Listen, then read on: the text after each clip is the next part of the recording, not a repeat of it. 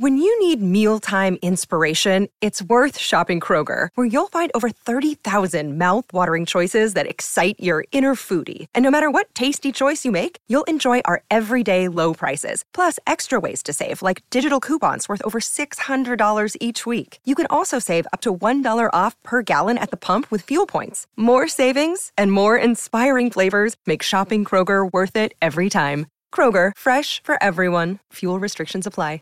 Save big on your Memorial Day barbecue, all in the Kroger app. Get 3-pound rolls of juicy 80% lean ground beef for $3.49 a pound with a digital coupon. Then get select varieties of flavorful Powerade, Body Armor Super Drink, or Arizona tea for 77 cents each, all with your card. Shop these deals at your local Kroger today, or tap the screen now to download the Kroger app to save big today. Kroger, fresh for everyone.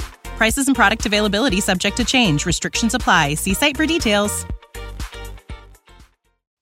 What's going on, everybody? It's been a minute, but it's always fun. We've got a special guest today. John Chapman joins the channel. How you doing, man? Man, I am incredible, Rohan. It's been a weird week with the Niners, I think, just because everybody's taking these statements and going their different ways with it. But it's been a great week. And so I'm really, really excited just to kind of talk and chit chat and kind of figure some of these things out, because it's weird. It's murky waters out there, my friend. It's just kind of a weird one, and we'll talk about it. We'll get to it. And Big Papa, I see you with the comments already. We're gonna make some sense out of this one, man. So just to clarify for those of you guys coming from John's channel, I'm the one who created the stream, so it's a little bit of a different format, different background, obviously, different thumbnail, all that kind of different stuff. But nonetheless, glad to be on the show. Thank you guys all for tuning in thus far with, obviously, the hashtag CC. Oh, I love it. Classic. Yeah. But John, man, 49ers, I mean, this is a team where you always have some news going on about what was your initial takeaway? Let's start with the press conference. What was your initial takeaway? First hearing John Lynch speak, first time in a way we've heard definitively from one of the top guys, not a player, but top guys, say that Brock Purdy was the guy. Yeah, we went on this crazy journey last year. I mean, it was just bananas. The entire, and you could say this for, 6 years running at the 49ers quarterback position. But when John Lynch came out and said, we love Brock, and right. Rightfully so. That dude did things that a 49ers quarterback has never done. The amount of consecutive games with 2 touchdown passes in a row, never been done before in the entire 49ers history of quarterbacks. That's Joe Montana, Steve Young, Jeff Garcia days, Colin Kaepernick, Alex Smith, Jimmy G. It doesn't matter. Nobody's ever done what he did. And he was doing it at the perfect time. Rolling into, I'll go back. The most fun game. There's 2 games in the history of my 49ers fandom that just stick out so much. Number one is the wild card win over the Cowboys in Dallas last year. That was incredible for me, going back home with my buddies, and it was just awesome seeing all those Cowboys fans miserable.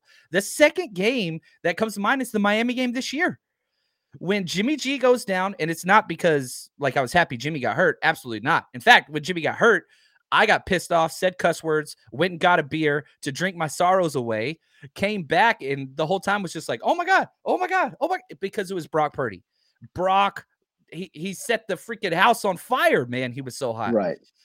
So yeah, I have no problem with we are in love with Brock Purdy. And I think both Kyle and John Lynch created that narrative and supported that, and rightfully so.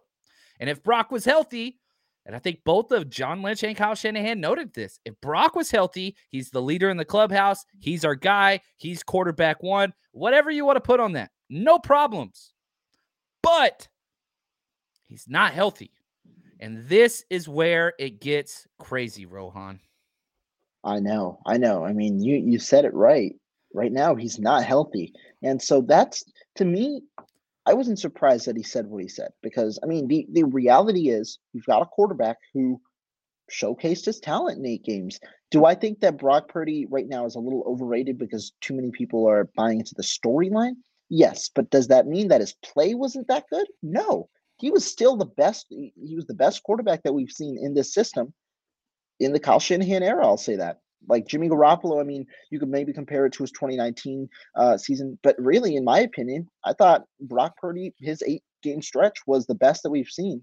And while it might not be saying too much given the competition, it's still, something that we haven't seen with the I 49ers in would their say quarterback this. situation. I want to take your statement a little bit further, and I think you teed it up perfectly.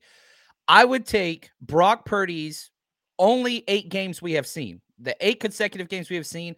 I would take those 8 games over any of Jimmy Garoppolo's best 8 games. If you put Jimmy's best 8 from the 5 years versus Brock's first 8, Brock still wins that one. Like his stats, his gameplay, his game management, the lack of turnovers, the big plays. I'll take rookie Brock Purdy over the best Jimmy G. And not that I'm trying to be anti Jimmy G. That's not what it is at all. We saw the playmaking ability. It did dissipate those last 3 games a little bit, but it was the playoffs. I totally get that. But man, I'm backing you up there, Rohan. Those games by Brock Purdy are better than any. You pick the 8 best Jimmy games. I'm taking Brock's 8 over. And again, you got a 5.5-year sample size there. Right, right. I mean, that's just something to say about Brock Purdy. And so, to me, like I said, I'm not surprised. I mean, he's the clear right now the leader in the locker room. He's that guy right now, just because he's the guy who's played. He's the guy who this team rallied around last year and saw their season essentially get rejuvenated after it was deemed to be dead. Going to a 7th-round pick with no experience, he rejuvenated it just like that, right in that one game. Where he played in the against the Miami Dolphins. And so I understand it. But the intriguing part is the part you brought up. The dude is injured, and we don't know when he's going to return. Kyle Shanahan provided some clarity on that, but Lynch spoke as if they expect Brock Purdy to be their guy when he comes back. And so when he talked about the other quarterbacks, he essentially said something along the lines of, we hope that they can hold down the fort until Brock's back. And we don't know exactly when that'll be, but does show a good sign of faith. And it kind of correlates with all of what the major media has been saying, is that the 49ers are leaning towards Brock Purdy regardless. Yeah, I think this is the way the 49ers have done things, is you can lose your job because of injury. And it's not because of injury. It's because somebody outplayed you. What Brock has put on tape is better than what we have seen from Trey, but we haven't seen much of Trey. Literally, Brock Purdy's played in twice as many games as Trey Lance has already, even though it's been 2 years for Trey, only half of a year for Brock, but it doesn't matter. And John, Kyle said this. If Trey came in and played exactly like Brock did, then everybody would be like, oh, you're sticking with Trey, right? So, like, that's the narrative. Exactly. But, again, I'm going to keep, like, the title of this episode should be But he's hurt now. And Kyle introduced something new that we haven't heard, and that it could be 6 to 8 months. And we're not going to find out till the first week of June. That's that 3-month period where they go back in, they get reassess how the body's healing, swelling, all that kind of stuff, whatever else. Then the timeline will be set there. If that's the 8-month mark, now if we're being pessimists here, you're talking week 7 or 8 or game 7 or 8, depending on the bye week of the 49ers, if it's early or not. Man, you're 2 months into the season. So, and I think the title of the show kind of alludes to this, and where we want to go with this conversation is, let's just assume, okay? Hope for the best, prepare for the worst. Let's prepare for the worst. Let's say Brock's out for a month or 2 months of the regular season. Now who's the guy? That's a fun conversation. Sam Darnold or Trey Lance? And that's a good question. And before I answer your question there, you bring up the 6 to 8 month timeline. Week 1, he said week 4 at the latest. It's really intriguing because that's weird. That was weird to me because he said 6 to 8 months, week 1 or week 4. That's 6 to 7 months. That's not 6 to 8 months. Right. And the one thing that I'll point out, the one piece of evidence that we have in regard to this really unique injury, Nick Mullins. Nick Mullins returned to practice in 6 months. Yep. But he was not at full strength until the 7 to 8 month mark. That is what Kyle Shanahan is alluding to, in that, remember, there's a difference between being cleared and being ready to play, because you've got to rebuild that arm strength doctors have come out and said, I remember they told The Athletic how that there might be some lingering arm soreness, I think is how they coined it. And this is a guy who ultimately, in reality, doesn't have the strongest arm so far. And so that is it's a tough kind of ground to see, especially because you don't know what he's going to be like when he returns. Is he going to be 100%? Now, the 3-month period will provide a lot more clarity into what that exact timeline is, but it does now pose the question, especially because it's the question for the entirety of this offseason, Sam or Trey. Want to get your take. What's kind of like where's your mind at right now with this quarterback so-called competition? Yeah, I do think that it is going to be a competition, but the statement that is interesting to me, Kyle comes out and says both will get some first team reps. Like that's what he said. Both will get some first team reps. It took like 90 seconds, and Ian Rappaport and everybody said, oh, they're what's it called? 50-50 first team reps, competition, open, and I didn't get that from anything that Kyle said.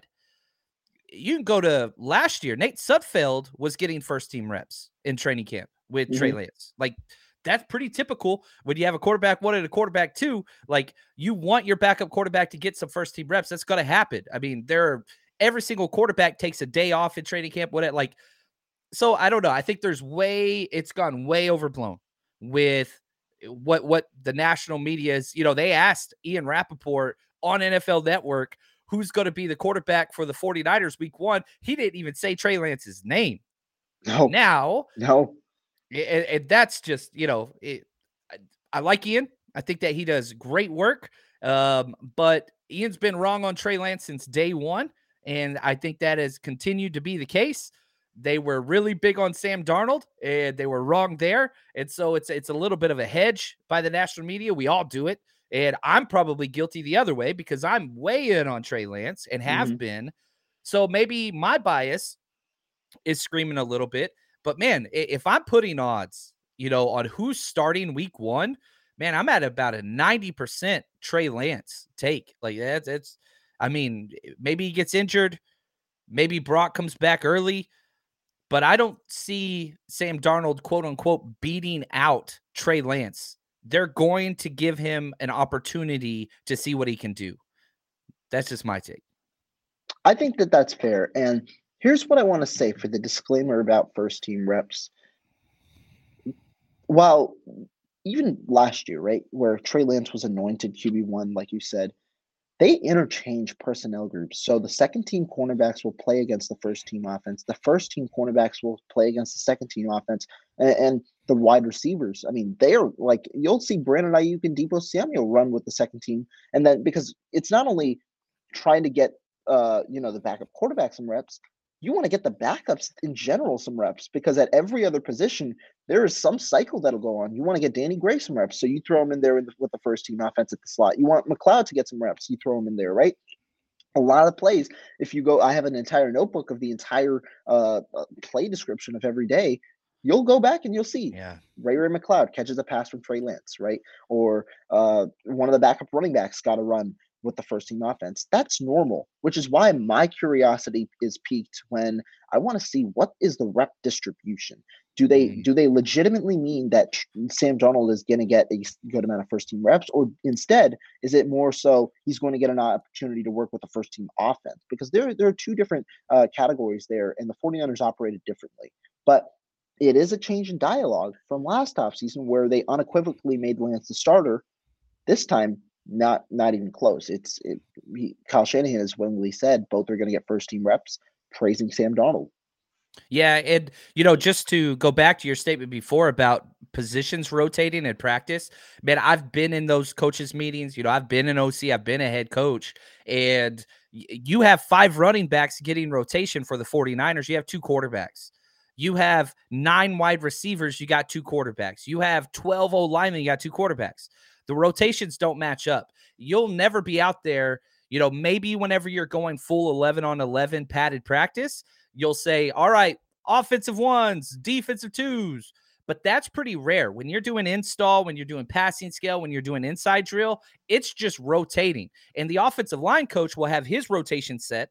The quarterbacks will have theirs. The wide receiver, they don't all match up because there's just not enough snaps to go around for all the different positions. So I already know what's going to happen, and somebody's going to get a clip of Sam Darnold out there with Debo and Ayuk, and they're going to blow it out of proportion and whatever else. That's going to happen regardless. If there was a third-string quarterback, right? Let's say the Niners draft a guy, which I think they will, or an undrafted free agent. They have to have 3 camp arms. Brock's not going to be there for the camp.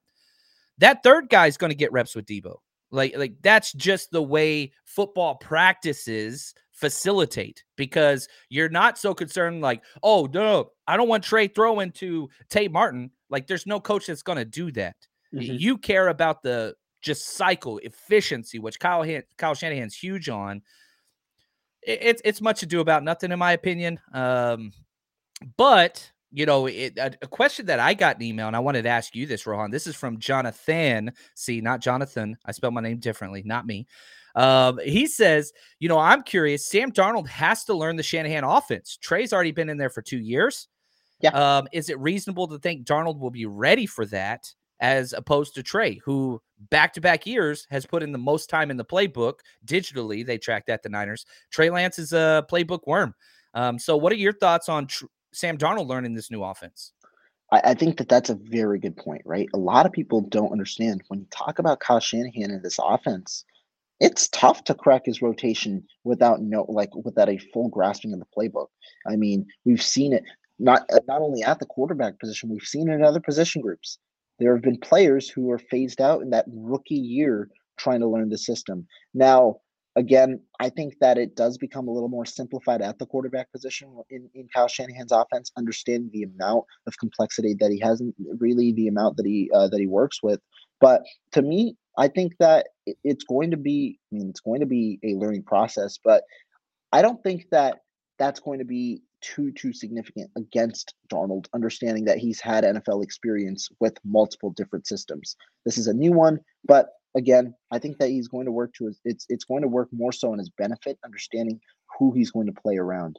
But John, I want to say this, and this is the biggest takeaway that I have from this entire kind of quarterback competition controversy. People really get scared by the idea of a competition. It's funny. People don't understand exactly what a competition is. There is a competition every time 2 people step out on that field, whether you want to believe it or not. There is okay, I'll just give the best position group. Defensive line, we had 17 guys out there last year. There was a clear first team, a clear second team, a third team, a fourth team. But if you best believe one guy on that third team is fighting for a guy on that second team spot. One guy on that second team is fighting for a guy on that first team spot. Even when it's not as clear as as it seems, there is still a competition going on. When there's a first stringer and a second stringer, there is a competition going on. The only time where there's no competition is when there's legitimately no backup at the position. And so I think people keep getting afraid of the word competition. Think of it this way. Nick Bosa and Charles Omenihu are in a competition to get more reps. Are you worried that Nick Bosa is not going to get more reps? No. Why? Because you have confidence that Nick Bosa is going to win the competition, understanding he's the better player. So the way that I look at it is, if those that are really, really, really shocked that this might be a competition, understand there is a level of confidence you have in Trey Lance. He should absolutely have to beat out Sam Darnold, because if he can't beat out Sam Darnold, he's not the 49ers guy. He's not your franchise quarterback if he can't beat out what I believe to be a low-end starter, what his film showcases as a low-end starter. If he can beat him out, well, guess what? You've got a guy better than that, and you might have your guy. The whole point is, you absolutely should have to beat him out, because if you don't, then, I mean, that's an issue. People should not be worried about there being a competition if you believe that much in Trey Lance. Yeah, and, you know, sticking with, you know, just training camps in general, Jimmy Garoppolo was notoriously one of the worst practicing quarterbacks in the NFL. Like, that's just not what he did well. When the game showed up, he was kind of at his best, and, you know, the wins and all that stuff kind of, you know, came. But back to Trey Lance, like, he was on record, I think it was Rich Eisen's show just about a month ago, where he said, all I want is a chance to compete. That's all he wants. Trey Lance never came in here all high and mighty, whatever else. Remember the humility and all the, whenever he was drafted, He goes into the game, and it was after he threw his first interception, the press conference afterwards. I got to be better. I made a bad choice. He's 22. And I know that's old for you, Rohan, but that's young for me, my friend. And the way in which he just prepares himself and his approach to everything off the field. You go back and you watch those games, which I was physically at most of the games, so I wasn't watching through the broadcast view. When the offense came off the field, the very first person that was there to greet the offense after score drives, field goal drives, touchdown drives, turnovers, 3-and-outs, didn't matter. Every single time. And this has been noted by Shanahan as well. Trey Lance was the first person on the field to greet the offense coming off the entirety, once he was out of the boot, of the entire season. Like, this kid gets it. And he's been around competition. He played baseball. He played basketball. He played football. It's got to be a competition. That's not a bad thing. May the best man win. And what I keep going back to, and I understand, I see it in the chat too, there's people that are Trey Lance fans. There's people that are Brock Purdy fans. There's people that are Jimmy Garoppolo fans. I don't give a damn. Exactly. I'm a 49ers quarterback fan. Do I want Trey Lance to win the job outright? I do. But I freaking love me some Brock Purdy. And if he's the guy, so be it. That's awesome. Love Brock Purdy. Like, this should not be a dissenting factor. Social media forces us to fight each other. It's just the way it goes. So I understand that. But this should not be something that, pulls fans apart. And, I don't want to see that. Hope for somebody, but don't root against someone, right? If you are anti, let's say it this way. There's just a group of people that just hate Trey Lance for whatever reason. Fill in the blank. A myriad of reasons. I don't get that. And that, by proxy, makes them Brock Purdy or Jimmy G fans.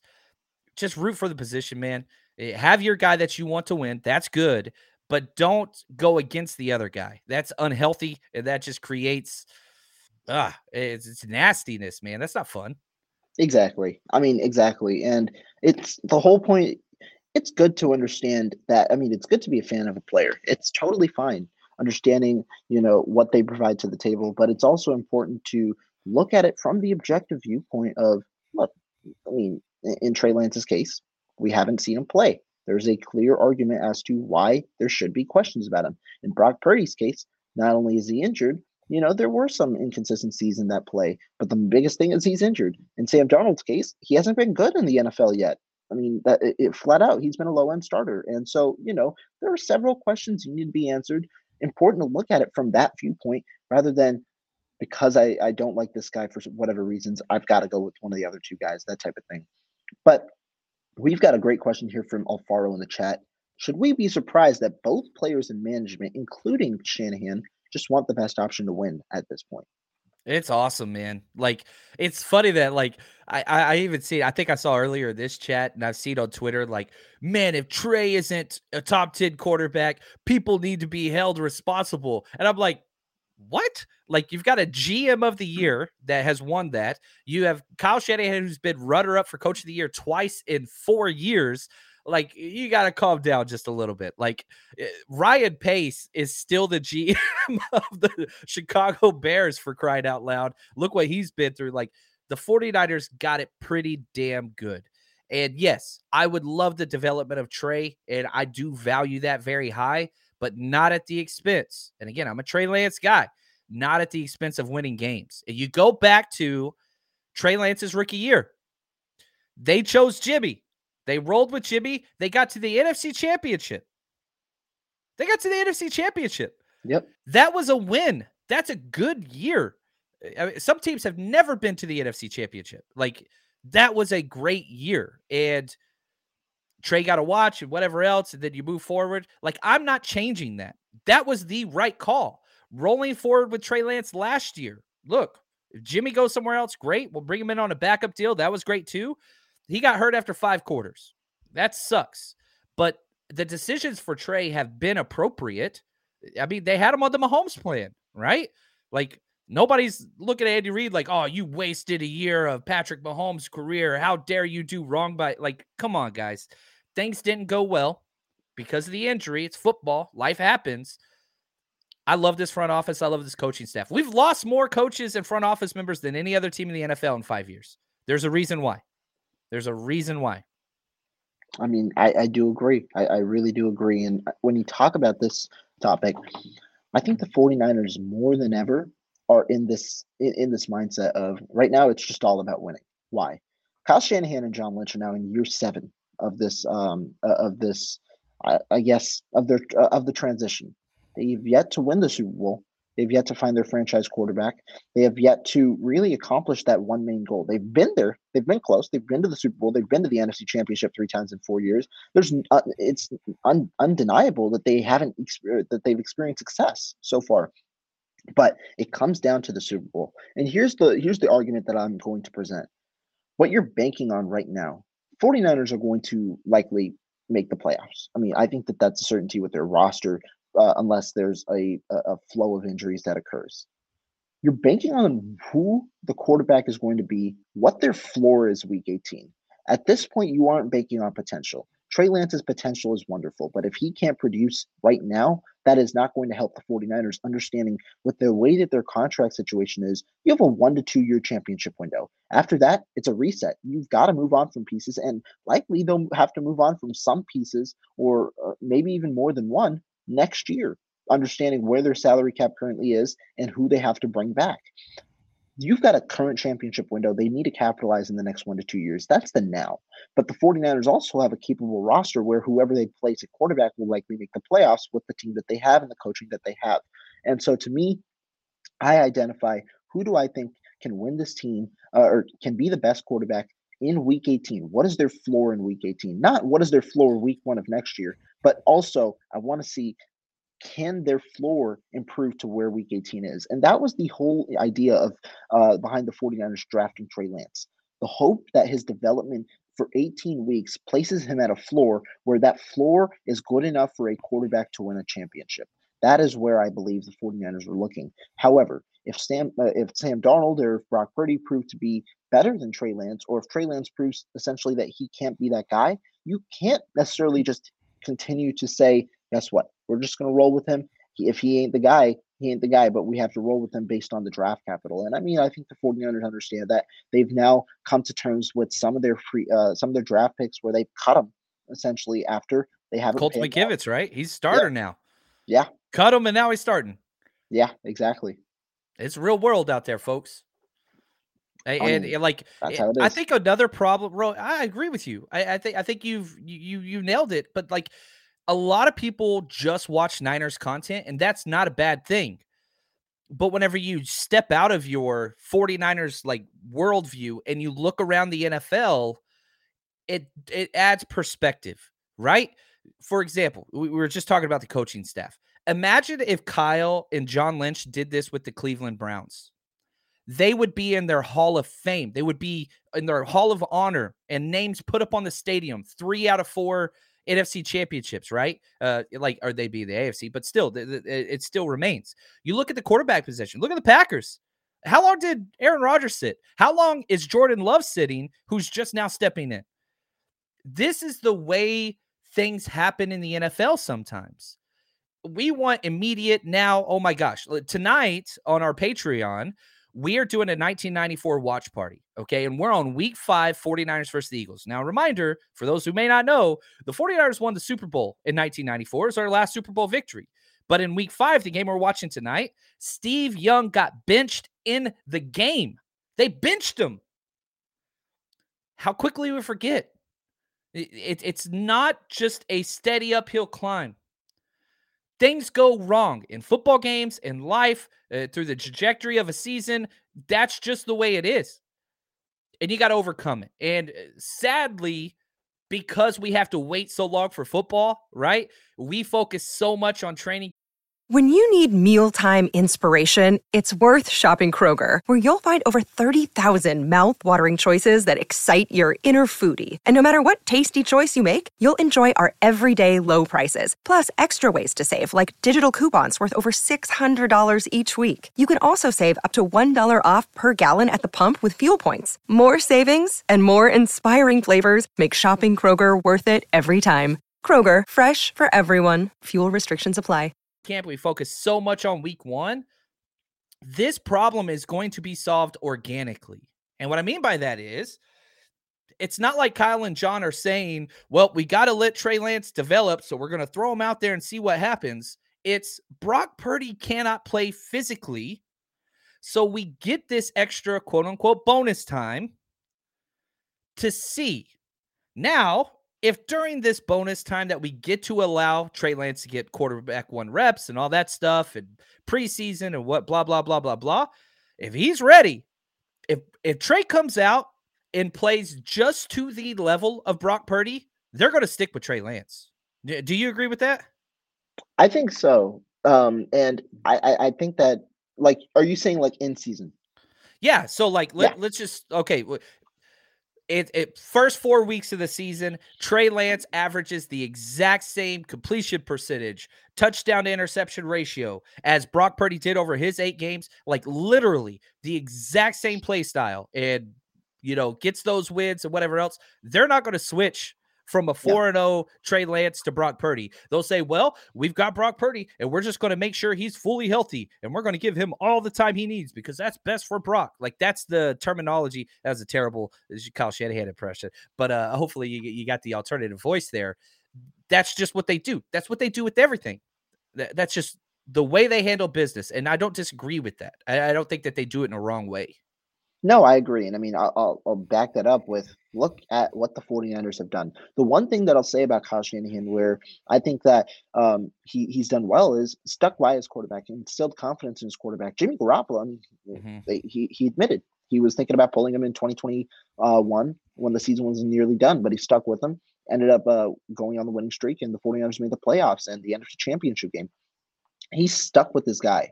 And I think that, I mean, this is what I'll say. The ball is in Trey Lance's court. I think it's ultimately up to him on how this offseason goes, because if he performs well, I mean, he's given the opportunity right now. Brock cannot play. Sam Darnold is coming in, but it seems like Trey is the presumed favorite, understanding where his potential is and where he could potentially be if he can obviously translate that into becoming his floor. If he can show he's the guy, I mean, he's got the opportunity to do it. If he can at least beat out Sam Darnold, he starts week 1. If he can then show during a small body of games that he can perform at a high level, you roll with him continuously. And I think that that's how it is. Trey Lance has to prove that he's the guy. If he can't, then you obviously revert back to Purdy once that full health is there. But if he can, then you've got a good solution on your hands. I had on one of my favorite people in the world, Steph Sanchez. She's the best. 49 Carats podcast. I had her on right before the season last year, and I asked her, it was a weird question. I was like, if you had to describe the 49ers headed into this season, what word or phrase comes to mind? And she said insulated. And I think that bared true. And the Sam Darnold signing, I really think has just further insulated this quarterback position to where, look, Trey gets an extra chance. We're going to see what his upside is. If for some reason, injury, which he's been injured a lot, or he doesn't perform, we haven't seen him perform a lot. Guess what? Sam Darnold is not a bad, viable option until Brock Purdy comes back. So you have your upside play, Trey Lance. You have your huge backup parachute net, Sam Darnold. And guess what? If both of those things fail, you got the steady, consistent ride of Brock Purdy. That's 3 great options. It's not a negative. And I know we pit everybody against each other. I know I kind of already said that, but man, don't you feel better than having Nick Mullins as your quarterback too? Like, that's the other option that's out there. And Nick Mullins, great, but I would prefer Brock Purdy over Nick Mullins. I prefer Trey Lance over Nick Mullins. I prefer Sam Darnold over Nick Mullins. That's just me. Yeah, I mean, I think that that's fair. I do think that's definitely fair. I apologize to the Mullins family. I mean, Nick's a good. He get paid though, so I. A good time. Yeah, he got his thing. So he's solid. He's solid. Going on to some other questions. This is an interesting one. I want to phrase it a little differently. Levitch brings up the Niners signing some bigger linemen. Tells us they're planning on a pocket passer. 49ers did sign some big linemen. Do you have a similar takeaway? What's kind of your thought process behind it? Not gonna lie, he got us in the first half, right? I wish I could put that meme up there right now or the GIF. Yeah, they went bigger linemen when they drafted Trey Lance, right? That's when they drafted Aaron Banks. That's when they went and got some of these bigger guys. Shanahan is shifting. I talked about this a little bit. I had Brian Peacock on the show last night. We brought this up, and we did like he did a whole bit on it. It was really, really good. Shanahan is changing the mold in which he is drafting certain positions, offensive line and running back, to name a few. Because in the past, when I was doing my draft work, I would literally not watch tape of anybody that was 330 pounds or more. Just wouldn't do it. Never touched him. He never touched those guys. Drafted Aaron Banks, just signed John Feliciano, just signed Matt Pryor, all 330 plus. In the past, those were not zone guys. But the NFL continues to get bigger, stronger, faster. And so it seems like Shanahan is valuing a larger framed big guy who can also move. And so he's trying to get his cake and eat it too, right? Because he wants the mobility of the zone style lineman, but he wants the frame of the power scheme. And so I don't think I'm with you, Levish. Yes, he's going after bigger guys. Two, I don't think that's for a pocket passer. We saw this transition start when they drafted Trey Lance, and I think he wants bigger guys who can move. But that's just my take on that. I think that's fair. I mean, you're right. There was a transition, right? Elijah Mitchell was also a guy who was around 220 pounds when he was drafted. Yep. He was a bigger running back. I mean, Raheem TDP, Mostert, exactly. They were a little bit of a different style in terms of their running styles. And you brought up Aaron Banks. I mean, 49ers, I know Levish is pointing to the signing of Matt Pryor and, I mean, the current form of the 49ers offensive line. I think it's interesting for sure. And, I mean, playing on a pocket passer, that's what they wanted Trey Lance to be. I mean, he's a mobile quarterback, but they also want him to be a pocket passer. So I definitely understand what you mean. But, I mean, this new form of scheme, I think the 49ers are adapting essentially to their personnel. Yeah, I think that's what it is. And, again, you remember where every running back was 4-3? Every single running back. If they didn't run the 4-3, I remember doing my draft book and saying, man, he's a 4-4-5 guy. I don't think Shanahan wants him at running back. Now, you almost got to throw the 40-yard dash out. Jeff Wilson Jr., Ty Davis-Price, Trey Sermon, Jordan Mason, Elijah Mitchell, who was a pretty fast guy, but he's going for these big dudes. And so it's weird because used to, it would save me so much time because I didn't have to watch these O-linemen or these running backs. But now it's just like, good gosh, Kyle did it to me. Now I don't know. So that's why I'm up to 298 player profiles written. So thanks a lot, wow. Kyle. I appreciate 298, that. 298. We're working, man. We're grinding over there. That's perfect. Let's transition a little bit to the second half of this show because I see some draft talk here, draft questions. Want to ask you because we actually haven't talked about the draft. Who you liking so far?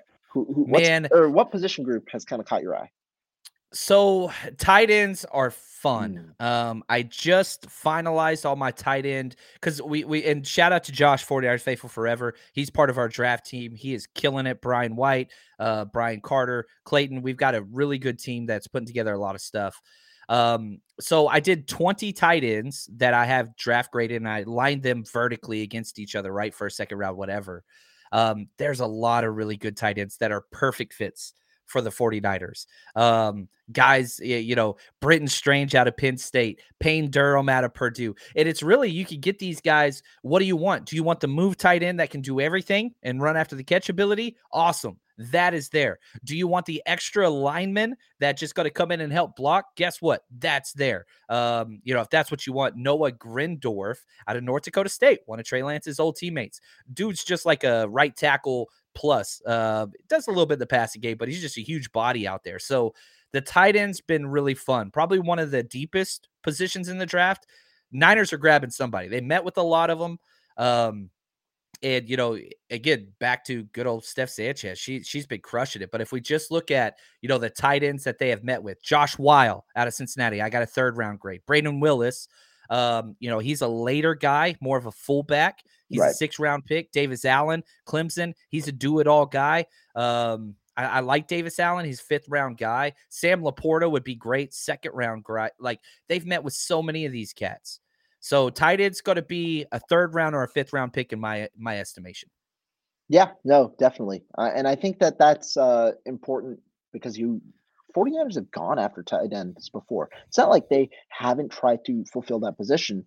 They tried it with Jordan Reed back in the early days of the Shanahan era. Obviously, his injuries didn't pan out. Then they drafted Ross Dwelly. Then they went after Charlie Warner. I mean, they've tried these different cost-effective solutions. Unfortunately, none of them have really panned out the way that they've wanted.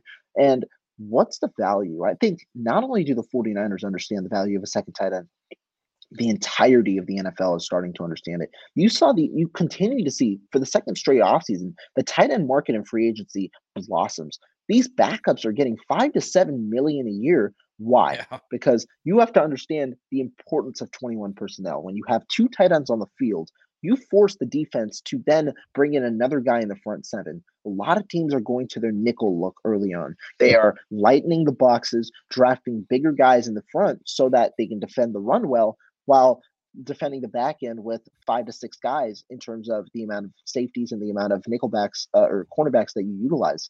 But when you match with 21 personnel, it's a heavier personnel. They've got to counteract with heavier guys in the front, and so you might have 7 guys in the box there, and that obviously sets up your play action game because there's a lot more movement going on, and so it's important when you get these do it all guys. A guy like George Kittle, obviously not to that magnitude, but a guy who could obviously not only block but also run routes well, becomes a good fit in another mismatch for a team who already operates mismatches amongst the best in the NFL.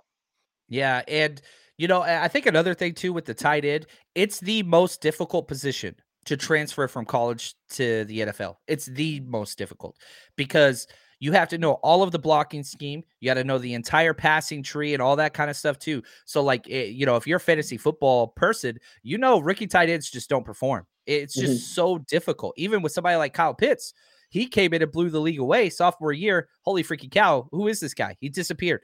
And so tight end's rough, and the Niners have gotten lucky with Kittle in the 5th. Man, it's just this class. This class is fun, man. I cannot remember a time where this tight end class was so deep. And like the top end guys, like Darnell Washington, the giant behemoth out of Georgia, who's incredible. He's my tight end too. Man, I would be salivating at the mouth to get a guy like that usually. Like, man, trade up, go get him. Difference maker. But this draft class, man, you can get a stud in the 5th round. Not like somebody that's like, all right, developmental. No. You're getting a stud in the 5th round. And so that's why I'm like, I don't want to trade up for a tight end. There's great guys there, and I love Sam Laporta. It'd be awesome to have 2 Iowa tight ends, but I don't want to trade up for that. You get a one in the 3rd round, I'd be happy, but 5th round, holy cow, 5th round circle tight ends going there. Yeah, and I mean, you talk about trading up, and that's where I want to bring in another position, right tackle, because this guy here says, I hope we somehow land Cody Mauch at right tackle. Mauch, obviously, a guy projected to go in the middle round, 2nd and 3rd round, somewhere around there. And I mean, right tackle in general is tough to look at because it's a position that normally gets overdrafted, understanding how important it is, how scarce the position is. And also in a class like this where there's high end talent and then a big drop off, that run for that drop off starts to go when those guys go. They normally go in bunches. They do. Maybe not necessarily Cody Mauch himself, but do you think that they could trade up for one? The problem is this, guys. I don't want to be rude. Blake Freeland, the BYU guy, he's gotten a lot of publicity. Cody Mauch, the North Dakota State guy, they're awesome. And if you want to trade up for those guys, you've got to trade up to 50, not trade up in the 3rd round. Yeah. Not trade up to the back end of the 2nd round.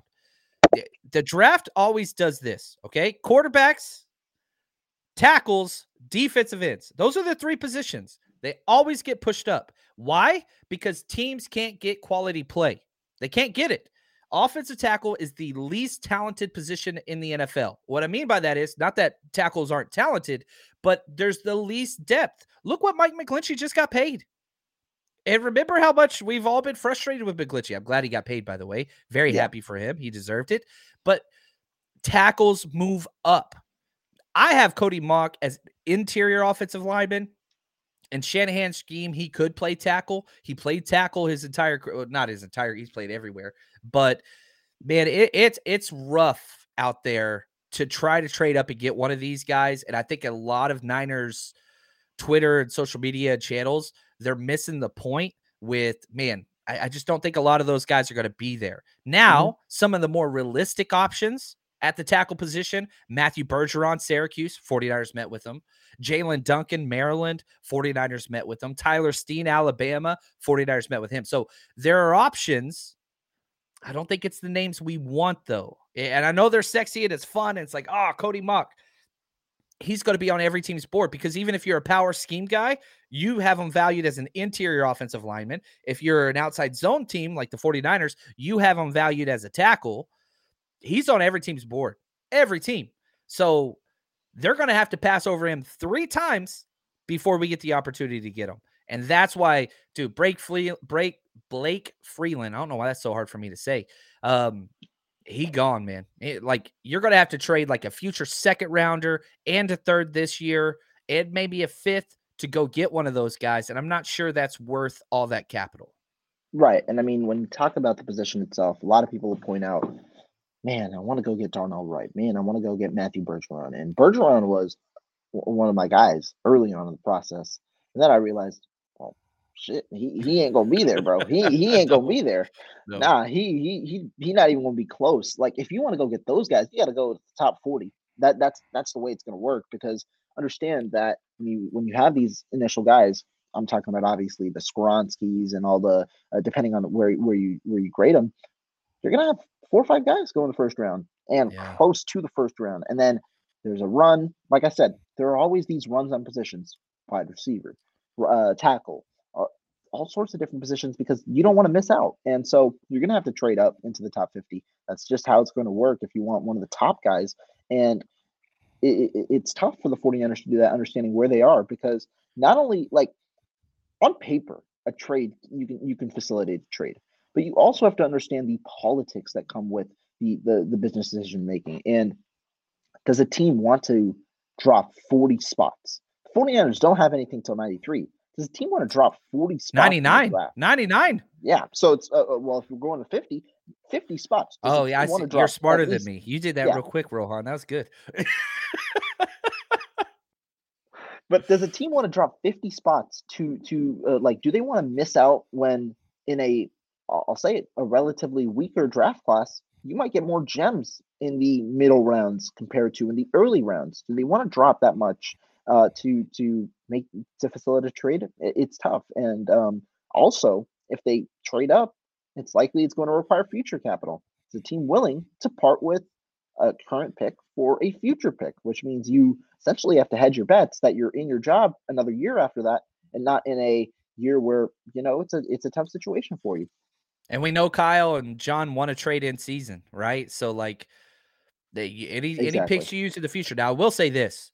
Next year, I'm so excited. I hope we don't trade too much future draft capital, because I wanted to throw a party in Kansas City, 49ers Rush road trip there. And, I already had the spot located, all that stuff. The Christian McCaffrey trade happens, which I love, but I was like, oh, damn, I'm not going to the draft now. There's no picks. Next year, first, second, third rounder. We have our originals. We have 2 comp picks in the third round. So next year going to be crazy. Please don't. If they trade, they get a stud, I'm going to be very happy. I know it will. But, man, the draft is my jam. I want to be there. I want to throw a party. I want to be with the faithful. Don't trade a first rounder, please. Please. I'll be there. Wherever it is, I'll be there if we have our first round pick, because I want to go. I haven't been to the draft. I wanted to go last year, and obviously not this year, but I want to go next year if we have a first round pick. It'll be fun to go through that process. Yeah, man, we got to get you out at one of these road trips, man. Oh, we'll figure that out. We'll definitely figure that out whenever the time works. But going back to the draft itself, and I mean, we've talked about right tackle. We've talked about some of the positions the 49ers are going with. What do you think now is the ideal draft for the 49ers? Do you think it's the 11 picks that they have? Where do you think they need to address? Because they don't really have holes. So what do you think the strategy, the process is to make this ideal draft in 2023? I want all the dart throws as possible. I do want to spread out. I was talking about this with Peacock last night. I hate for mock draft purposes, it's kind of fun having the 3 third-round picks all in a row, no Yeah, picks in the 4th round, 3 fifth-round picks all in a row, no pick till the end of the 6th round, and you got that 6th, 7th round, those 5 picks clustered together. I wanna widen those gaps. agreed. So I would be fine, similar to what we did with the Javon Kinlaw, Brandon Ayuk draft, right? Where you might fall back a little bit, but with the capital you fall back with, you jump up later. That's what I want. So I like the number 11. If we shrunk that to 9 or 10, I'm cool with that. But I would like to cascade our picks a little bit more instead of cluster, just so you can get those values a little bit better. Because when you're on the clock at 99, 101, 102, what are the chances that you're going to have 3 guys within 4 picks of each other, all the same value? It's just not going to happen that way. The board's not going to fall that way. So I think by just definition, they're going to have to reach on their number 2 and 3 guy. I don't want them to do that. So I'd like to fall back a little bit in the 3rd and maybe jump up a little bit in the 5th or the 6th rounds. That's what I want. So you give me 9 to 10 picks, I'm going to be happy, but I don't want to do a drastic trade up into the 2nd round. This draft just does not scream value to me. I think I currently have 13 first-round picks. Like, that's it. So from 14 to about 50 they're all 2nd-round guys in on my grading chart, right? But Yeah, then if you that's look fair. at 51 to like 80 something, those are the same. And I think some of those guys will fall. And I think some of those guys will be there in the 90s. I think that that's fair. And I wonder what the 49ers do. I like your idea. I really do of spreading out. I think that that's important because, again, San Francisco likes to cover its bases. And the value of having those picks spread out is you have the opportunity when it's presented. Like I said, teams are wary of where they make this move, right? They don't necessarily want to. They want to keep themselves insulated. That's the good word. They want to keep themselves insulated where they are, and so it's better off to have more spread out capital, so that if you do want to facilitate trade up or trade down, there are options for you to do that, given the capital in the round that you have. And so I think it's important to spread those picks out, which might mean, like you said, a trade down and then a trade up, right? Trying to figure out where exactly is the soft spot to land the BPA targets that you're looking at, be it trading up in the early 3rd or however that might go.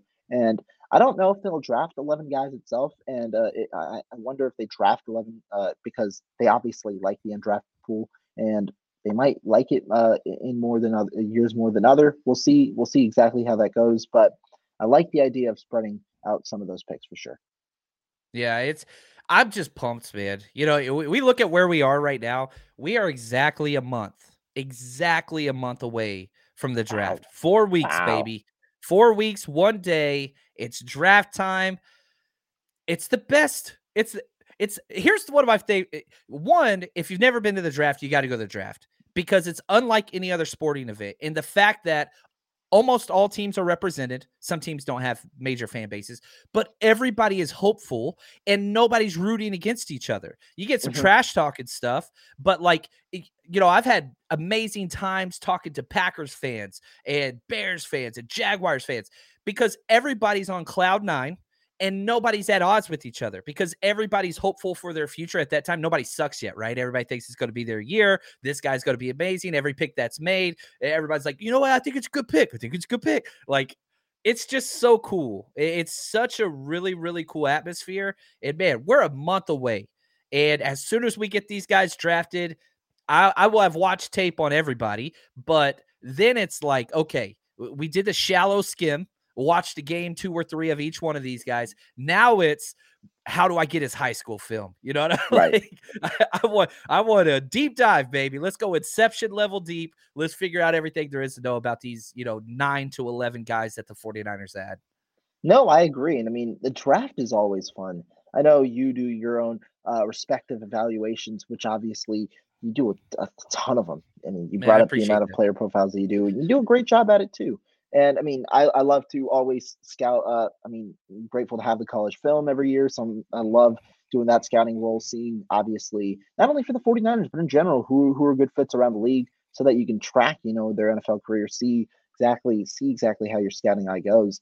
But draft season's here, man. Free agency's done. It's draft season. A lot of talk is going to happen, but I mean, it's coming closer. Yeah, it's cool, man. And I know that through the press conferences, and we've kind of gone through such a cool spectrum on the show, Rohan. Great job with just lining everything up. But like, don't focus on the negatives and the contention and the arguments and all those things, unless that's your thing and you go enjoy that. Like I always say this, protect your fandom and enjoy this. If you're pissed off all the time, whenever you're consuming this content and stuff, maybe check yourself. Like, make this fun. This is grown men throwing a ball around, for crying out loud.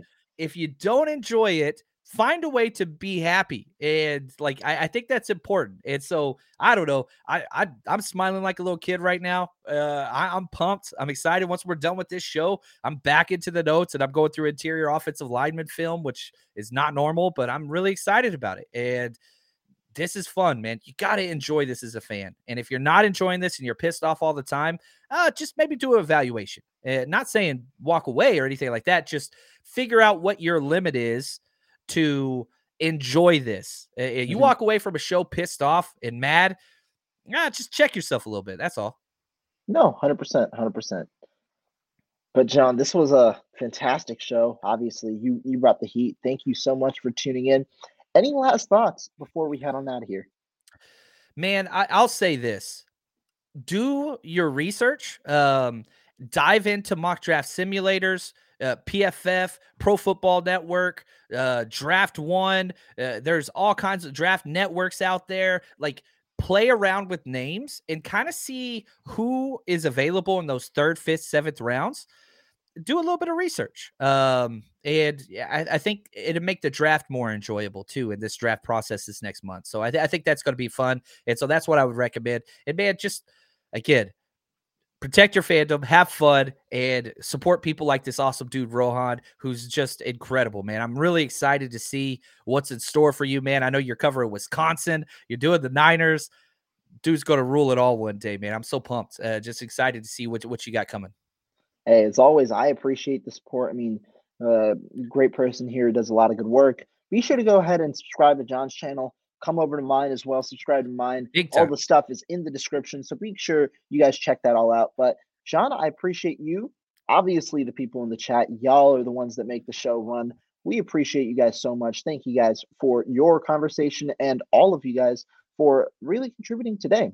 Really appreciate it. And we'll see you guys next time, guys. Thank you guys so much.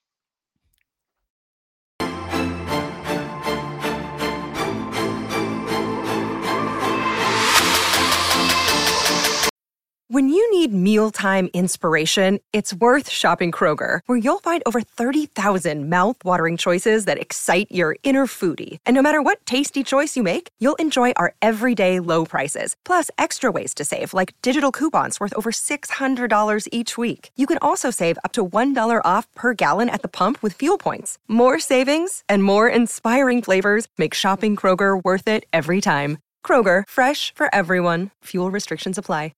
Save big on your Memorial Day barbecue, all in the Kroger app. Get 3-pound rolls of juicy 80% lean ground beef for $3.49 a pound with a digital coupon. Then get select varieties of flavorful Powerade, Body Armor Super Drink, or Arizona tea for 77 cents each, all with your card. Shop these deals at your local Kroger today, or tap the screen now to download the Kroger app to save big today. Kroger, fresh for everyone. Prices and product availability subject to change. Restrictions apply. See site for details.